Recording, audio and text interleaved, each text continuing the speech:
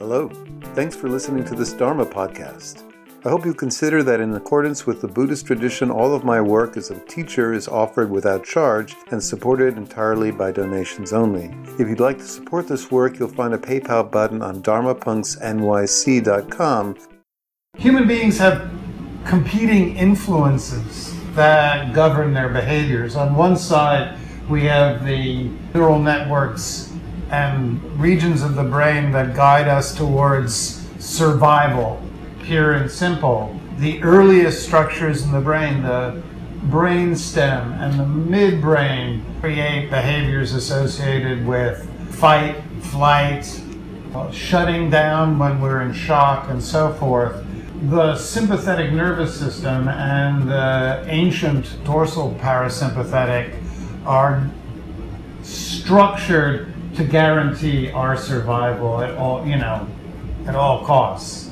And those inclinations are generally to take care of oneself, to disconnect whenever there's conflict or stress, to avoid anything that in our life has previously been wounding, and so many of us will have these very strong inclinations to run, bolt, or fight, or confront.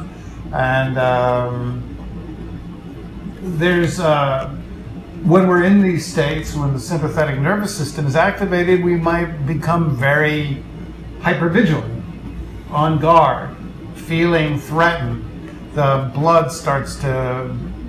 heart rate goes up, the blood pumps harder, our blood pressure climbs, and our thoughts race. But it's repetitive thoughts, not new thinking outside of the box. It's just repeating the same thoughts over and over again. Now, competing with these systems to guide our behavior is the far more recent social engagement system, which is one of these previous systems I talked about are literally hundreds of millions of years old.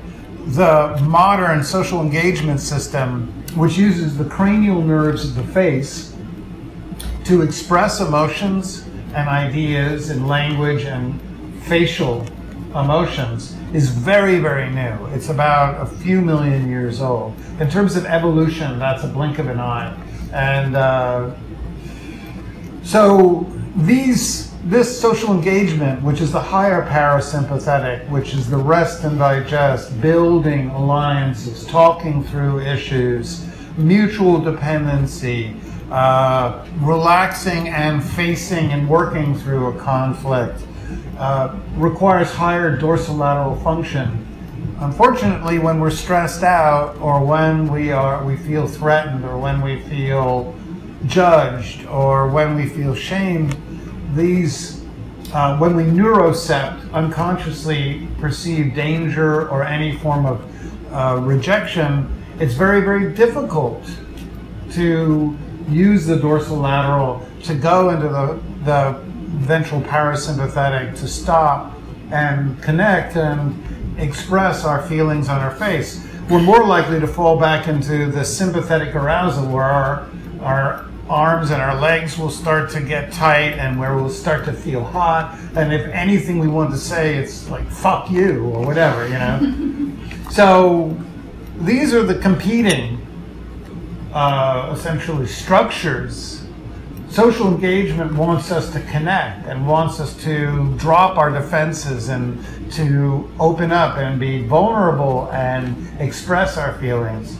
The withdrawal states of the nervous system want us to be defended, want us to be rigid, want us to essentially disconnect or make ultimatums and just say, you know what, I can't deal, and either seek distance or to cling at all costs for love, but not to work through an issue.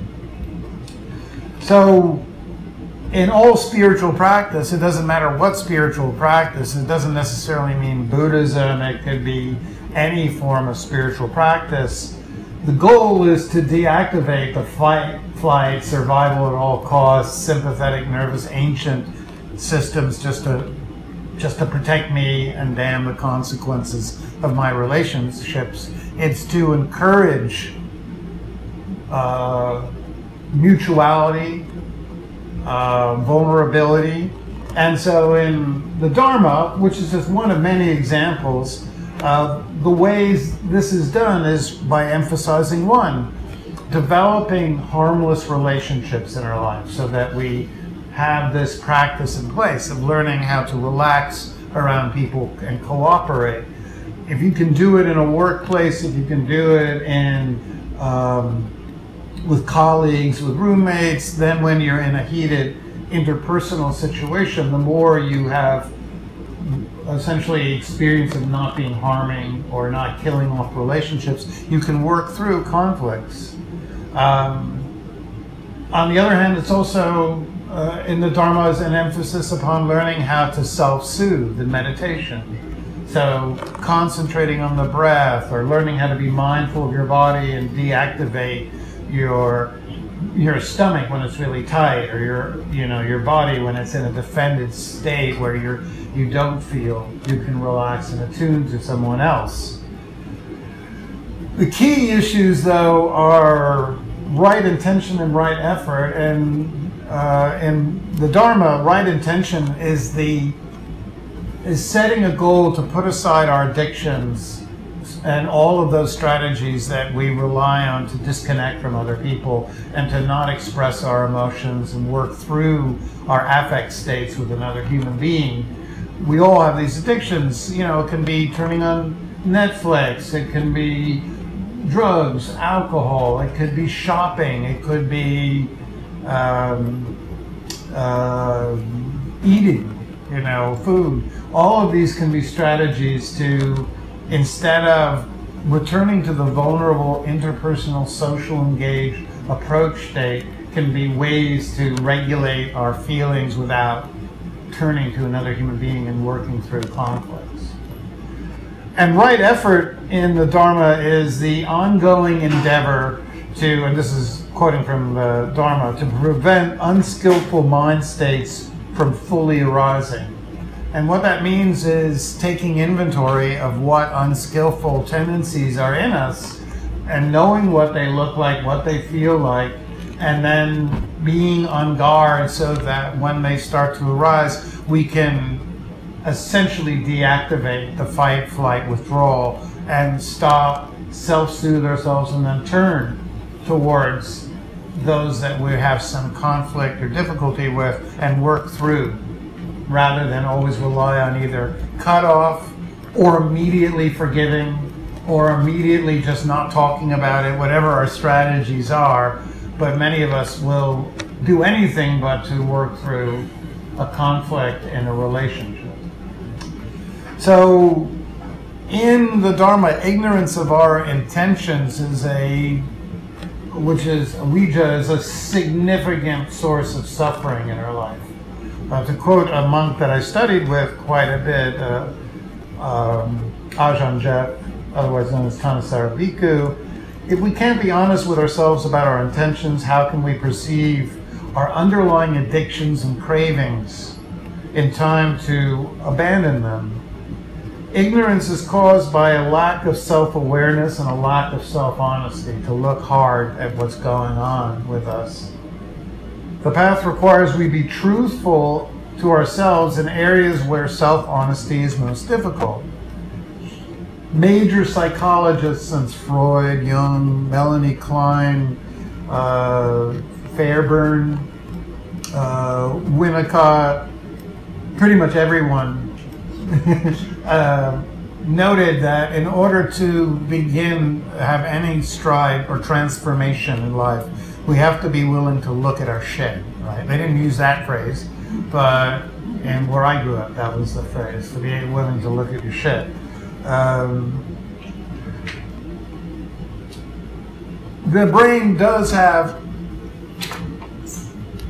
a vast array of neural circuits to let us know when we've abandoned a relationship too quickly, when we've gotten too angry too quickly, when we have essentially done something to sabotage a bond. Because our species, its entire evolution was based upon mutual dependence.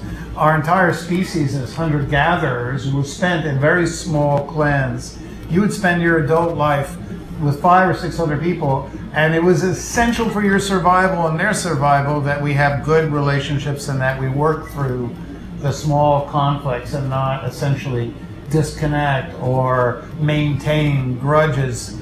If you went out and were gathering food and you didn't collect any food and one person did in the clan, but they didn't tell you about it, you might starve.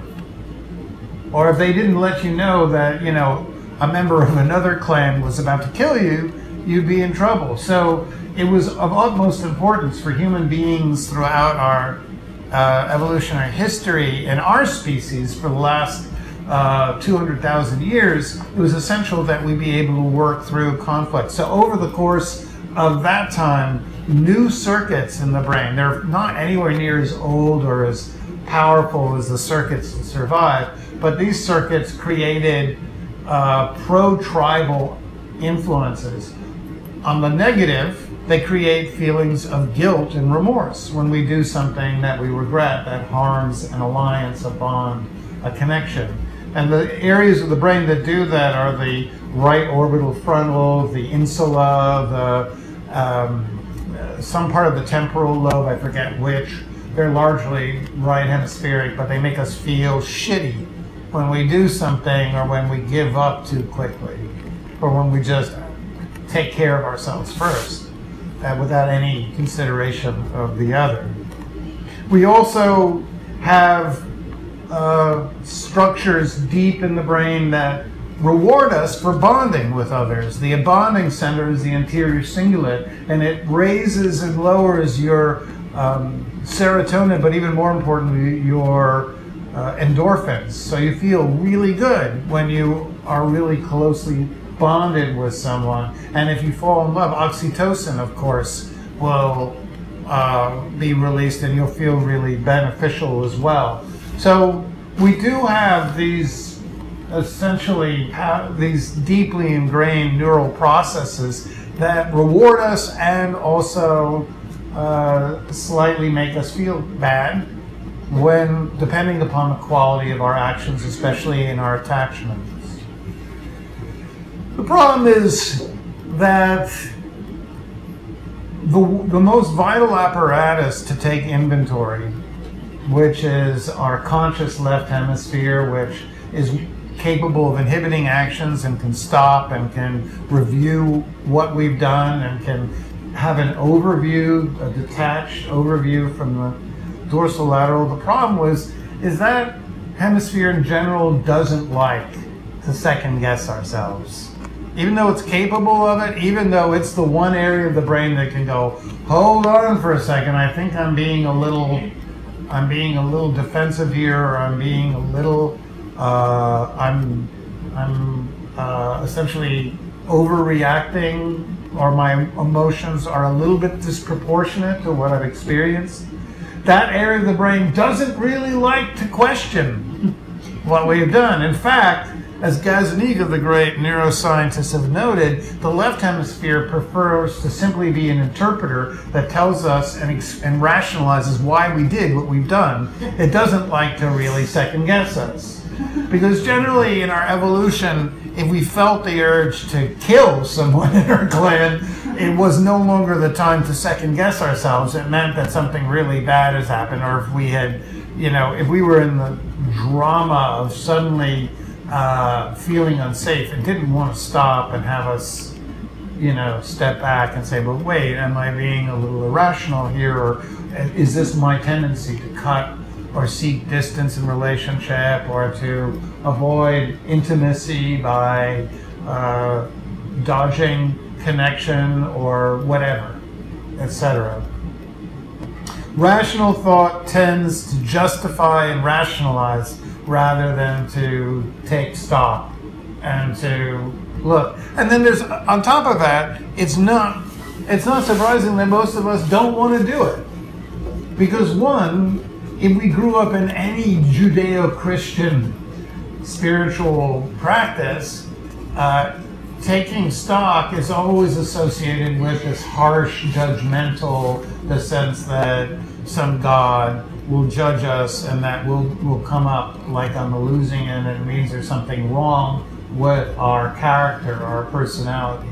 Many of us, when we were called before our parents to explain why we did the things that we did, didn't associate it with a happy ending. It was not one of our favorite times when we looked over our actions and were asked to explain, well, was this really towards the benefit of your sister when you threw blocks at her, which I used to do all the time when I was a kid, or steal their cookie or steal their allowance or whatever you would do? Was that something that was really building a secure relationship with your sister? Most of us associate being asked to look at our own actions and our role in relational dramas as a form of punishment. And if we have any harsh, self-critical voices in us, which many of us, to say the least, do, then it can be associated with just one more reason to beat ourselves up and to feel less than about ourselves. So taking inventory is nobody's idea of a good time. That's the short of it.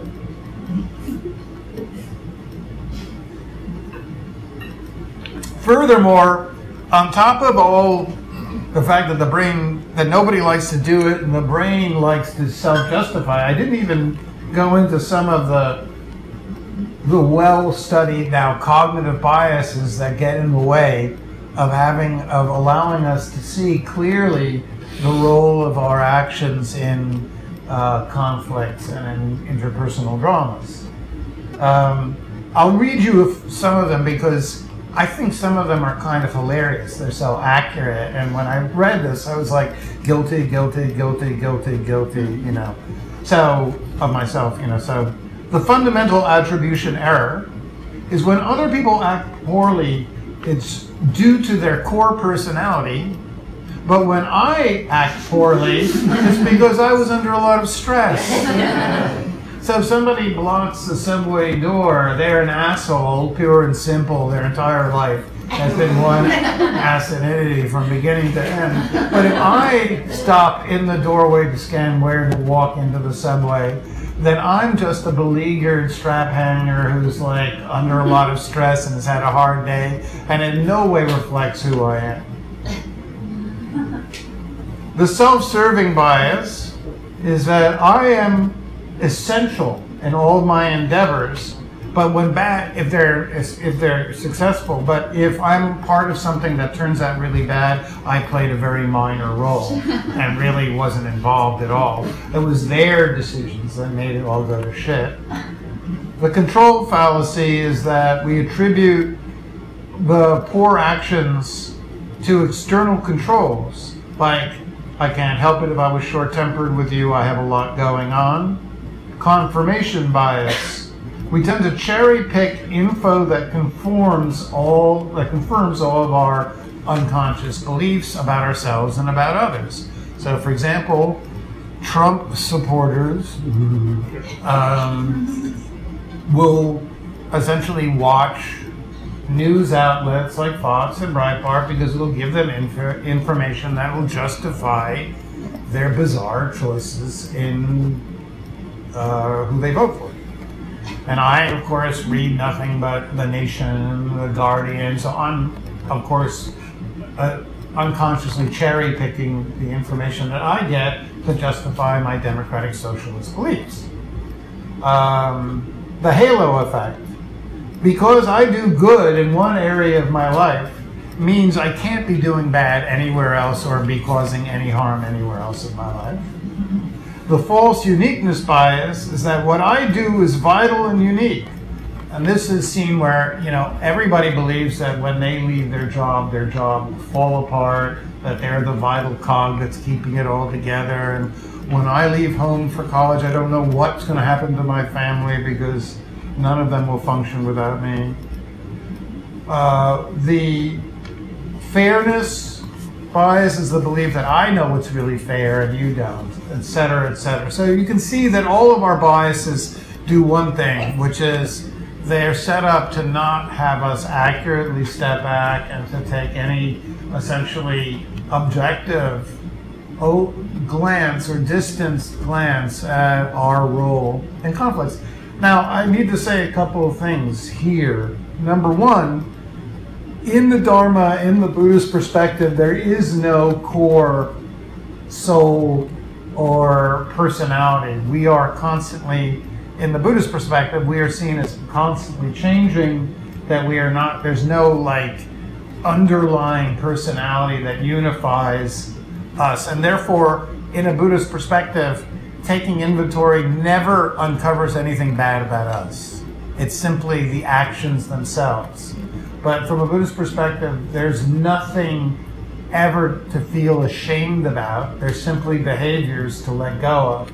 But none of the behaviors that we want to look at are in any way indicative of who we are. They're just defensive strategies we relied on that are no longer useful to us, and then we let go, and it in no way is indicative of ourselves as a human being. So immediately, from that perspective, we're all off the hook. None of us are judged or found out to be bad people in doing this work. The second is that in many 12-step programs, they language inventory in this really negative, judgmental character defects, this sense that there's something really damaged about us. And again, from the Dharmic perspective, none of that is true.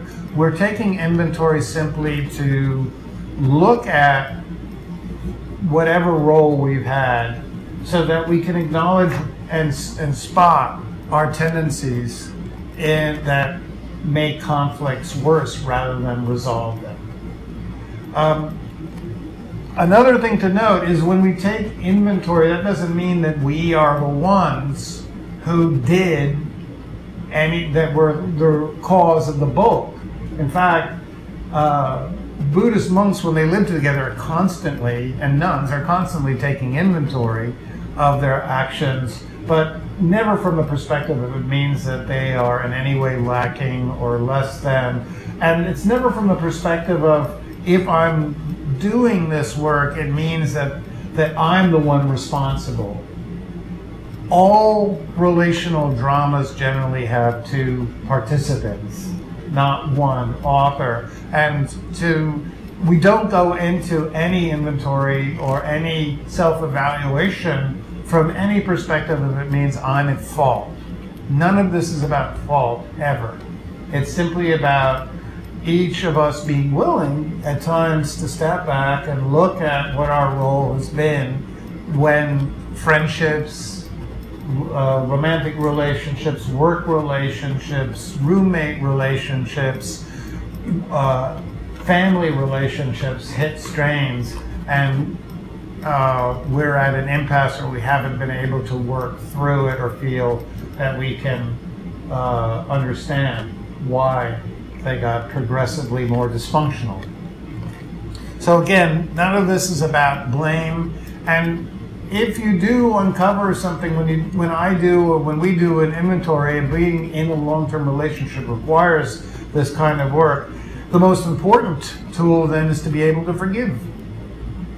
From ourselves for having defensive behaviors. We all do. As I said, the brain is wired to be defensive and survive, to disconnect, to fight or flight, and especially if we had a trauma previously in our life, all of our defensive behaviors will be structured to prevent traumas from happening again. If we've been in a situation where we felt abandoned, then when we're in childhood, if we feel abandoned in adult life, we will either become distraught or emotionally charged, dysregulated. We will feel a great degree of threat or a feeling of terror. Sometimes people feel.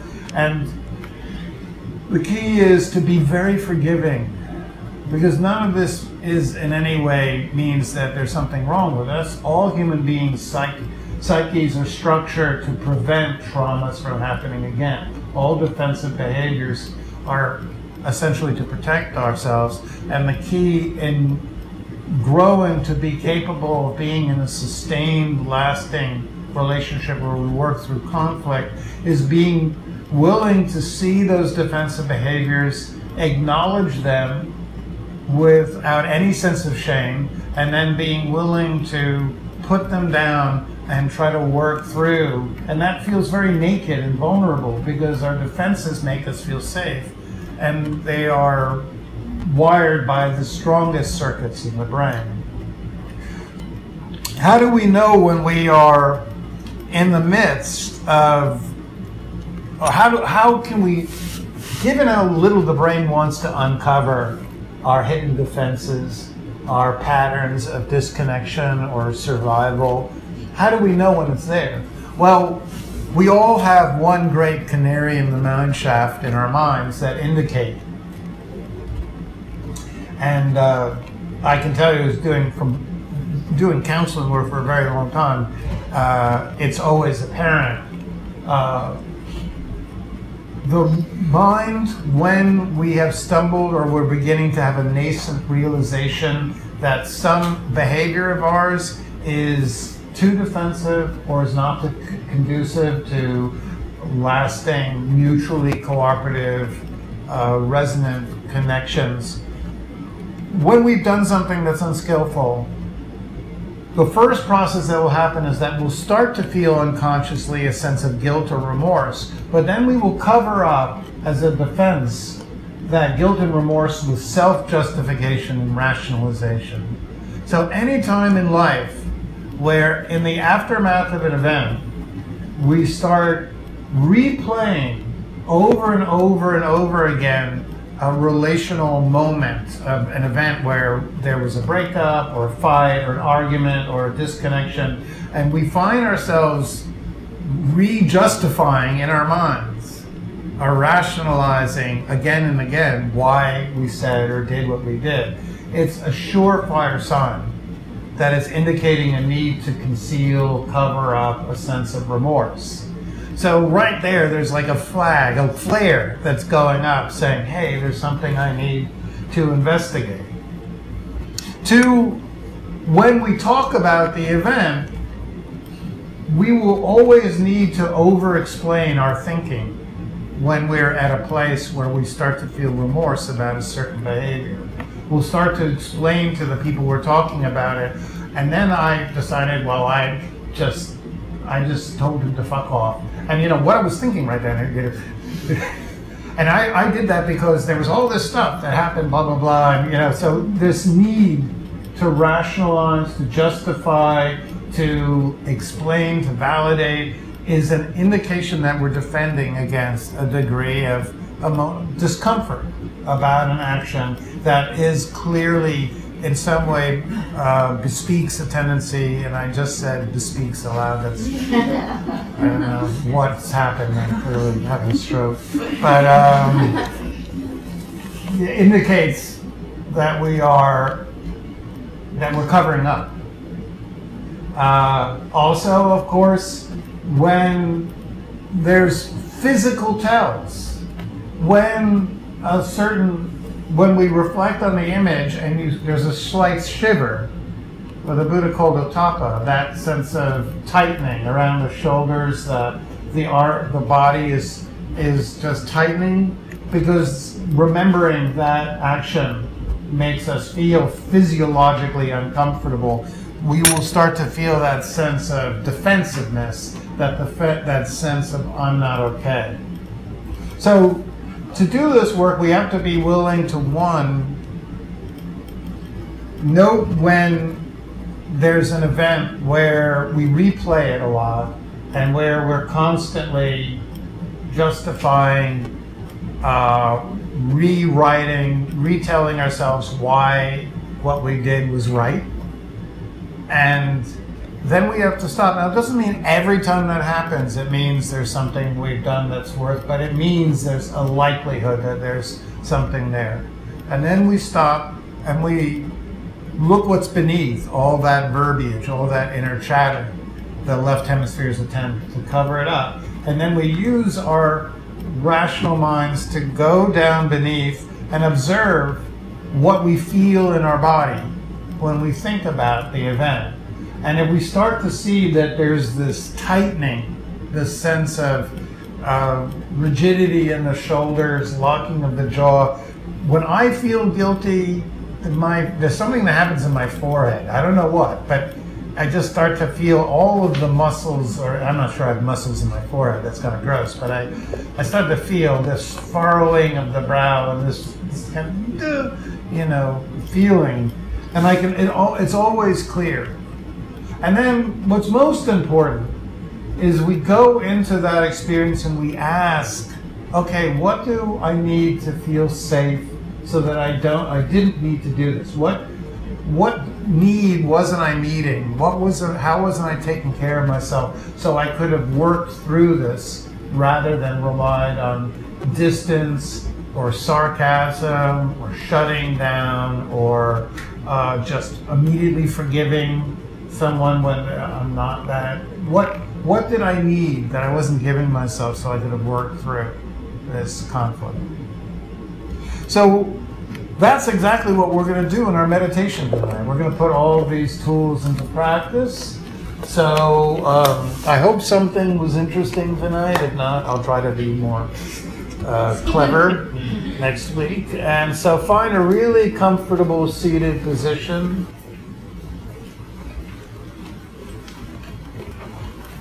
Just retrieve your awareness. So imagine you're reeling back your awareness into your body.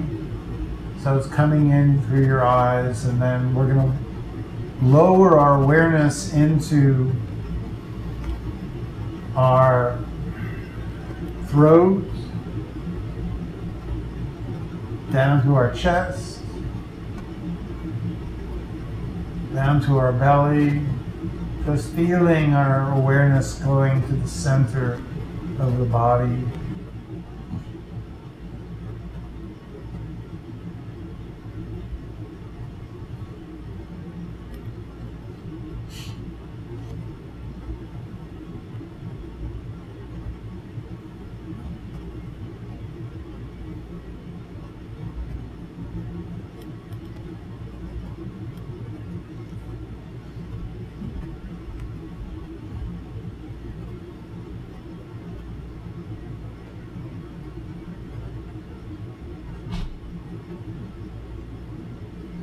And we're going to take a few breaths to address the settings of the autonomic nervous system, just trying to use some very basic self-soothing tools to allow us to relax into our practice. So take a nice full in-breath through the nose and squinch all the cranial nerves in your face. So that's the muscles tightening the nose, pinching the mouth, furrowing the brow, clenching the jaw, anything you need to do to make it really tight and uncomfortable. And then as you breathe out slowly, relax, soften the forehead, release any clenching in the mouth, and just encourage your eyes to float in the eye sockets like they're two warm pools of water.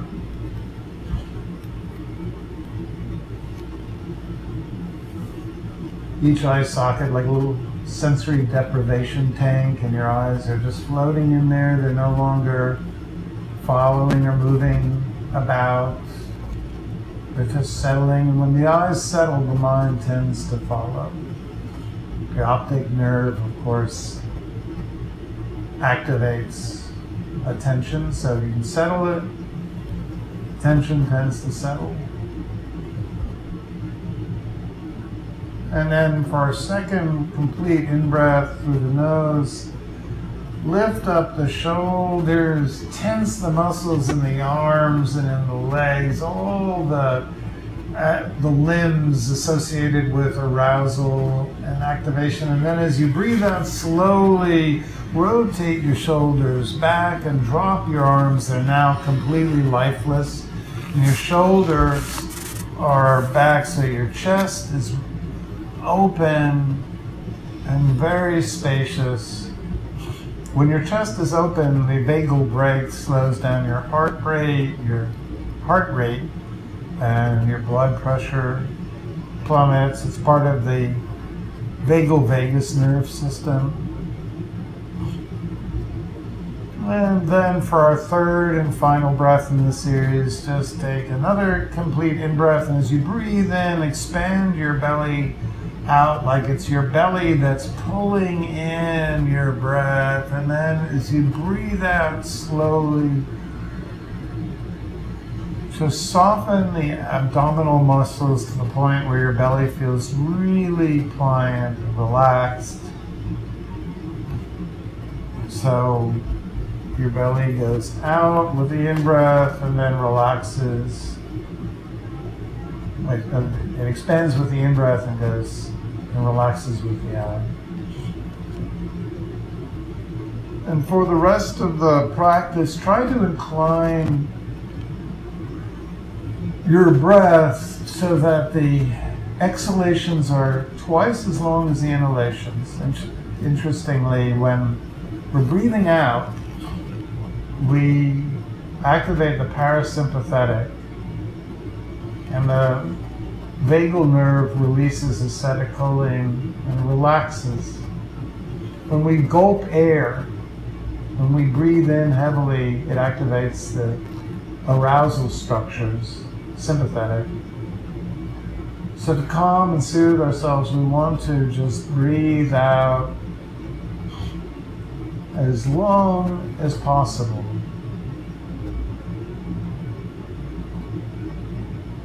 And so smoothly and softly that we're unaware when the out-breath ends. It's so long and smooth and subtle.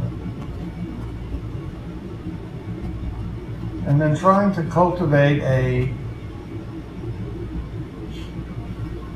state of mind where you've arrived at your favorite location in the world and it's the first day of a vacation. So maybe you're at the beach, you found a spot, a perfect location.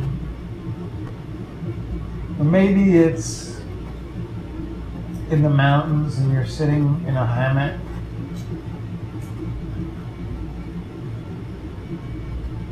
It could be that you are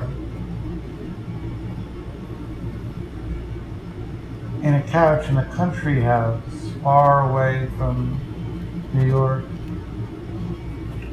But you just arrived at the beginning of your vacation, so you have no interest in what's going on back home outside. You have no interest in unresolved issues from your life. You have no interest in planning the rest of your life. You've really arrived at a time where you just want to fully relax. And all of that tendency of the mind to race ahead of the body, trying to get places before we arrive, trying to figure out and solve everything, keeping schedules about to-do lists and appointments, all of that seems very distant. This is a time in your life when you can fully come to a complete stop and your mind comes in complete alignment with your body.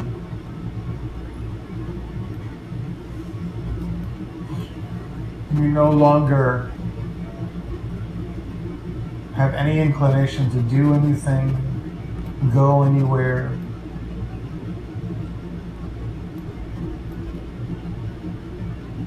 You just want to reconnect with what it feels like to be alive.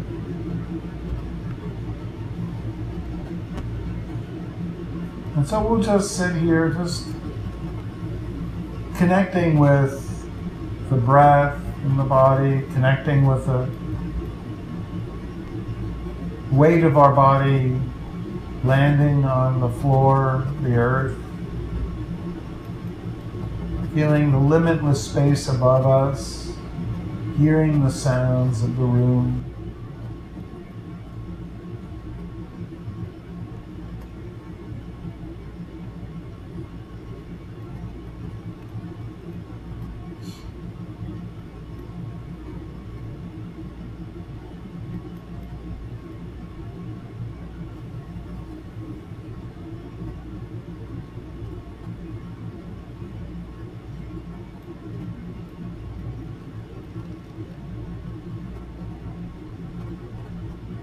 If your mind keeps on wandering, you can count the length of your in-breath and your out-breath.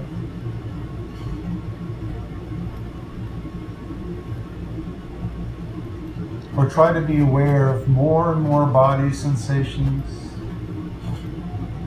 Observe your body like it's a night sky full of stars. The sensations like the twinkling and vibrancy of night sky.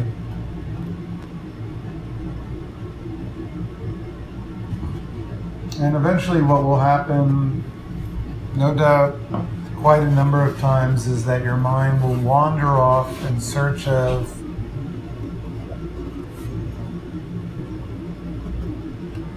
thinking of something that's not present.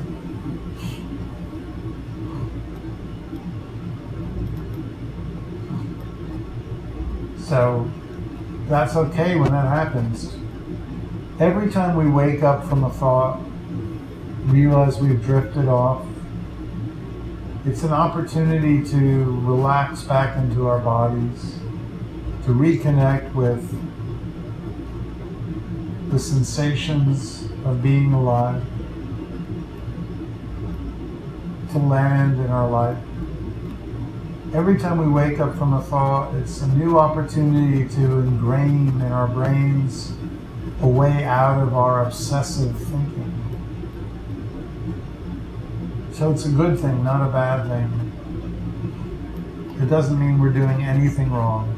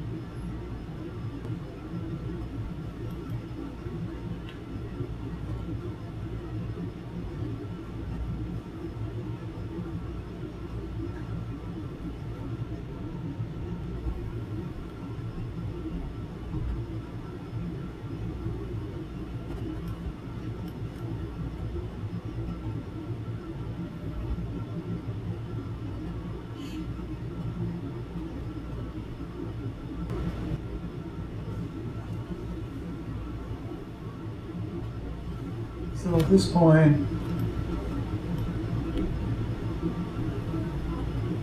bring to mind any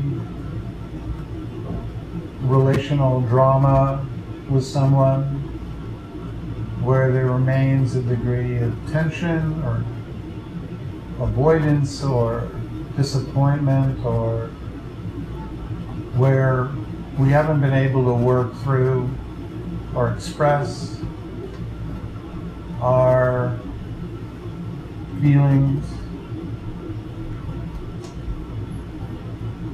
where there's a tendency to cut off.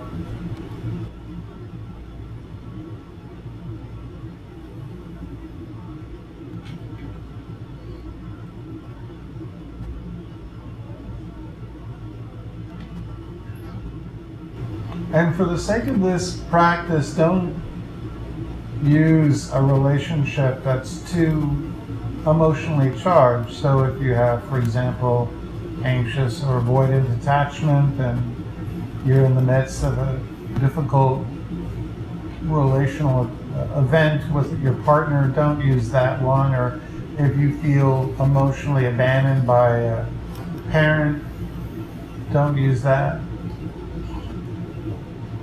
Just use something that's not too hot, that is not too capable of triggering too many defenses, too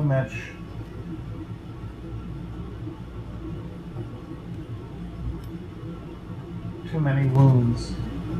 Just use something that's maybe with a coworker or a colleague, a roommate, but something that's not too hot, as it were. And then think of, if you can, the event, the drama with this person, the experiences that you associate with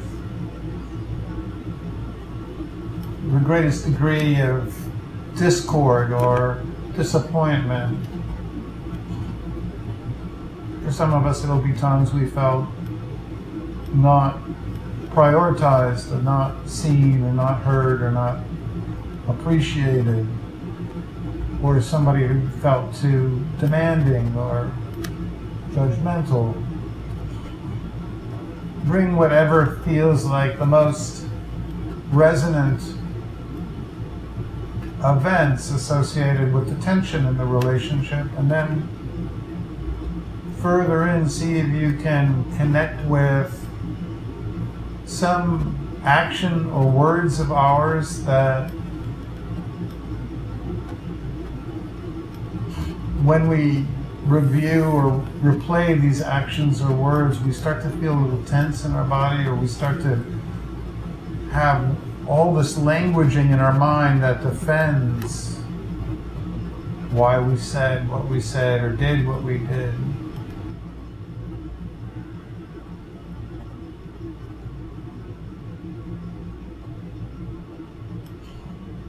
And rather than add more language, just note whatever feelings were there.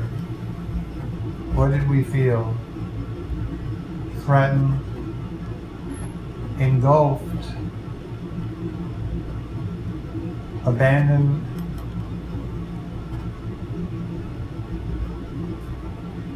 insecure,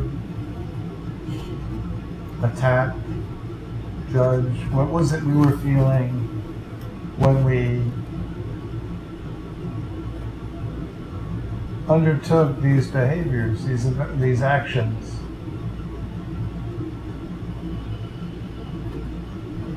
And just see the link between certain feelings and certain actions, defensive actions. What do we do when we feel disappointed? None of this is to judge ourselves. None of this is to blame ourselves. This is simply to uncover the behaviors we rely on when we don't feel safe. And some of these behaviors lead us to disconnect, to run from vulnerability, working through issues. Some of these behaviors lead to or form patterns of defensiveness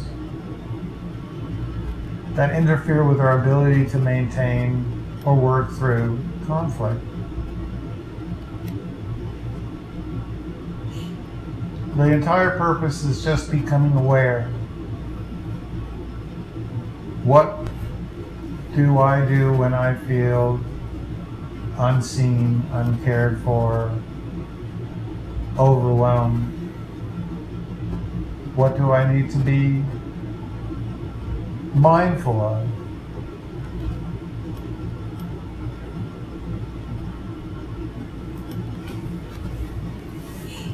And lastly, we might want to ask this feeling, what would make us feel safe so that we can stay and work through using words and connection? What do we need to feel safe? How can we take care of ourselves? Do we need more support in our life?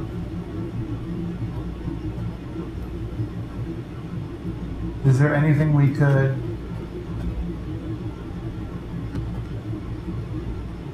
develop, any friendships, support, tools, so that when we feel unsafe, we wouldn't rely on these behaviors? We would first cultivate a sense of security, and then turn to face those that we have some degree of disappointment with and work through.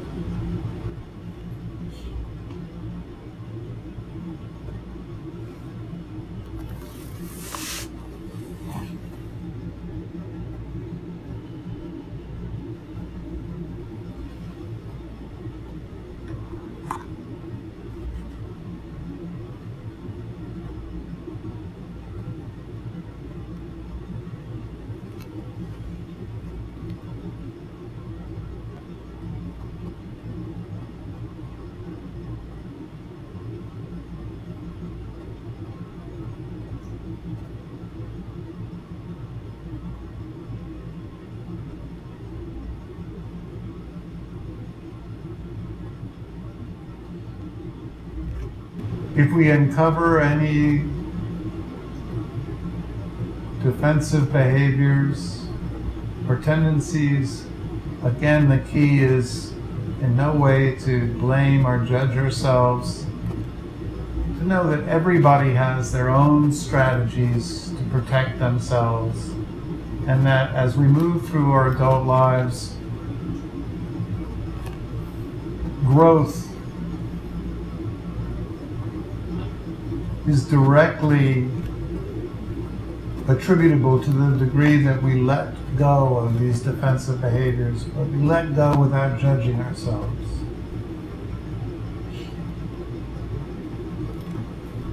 We simply find new tools to make us be capable of working through conflict.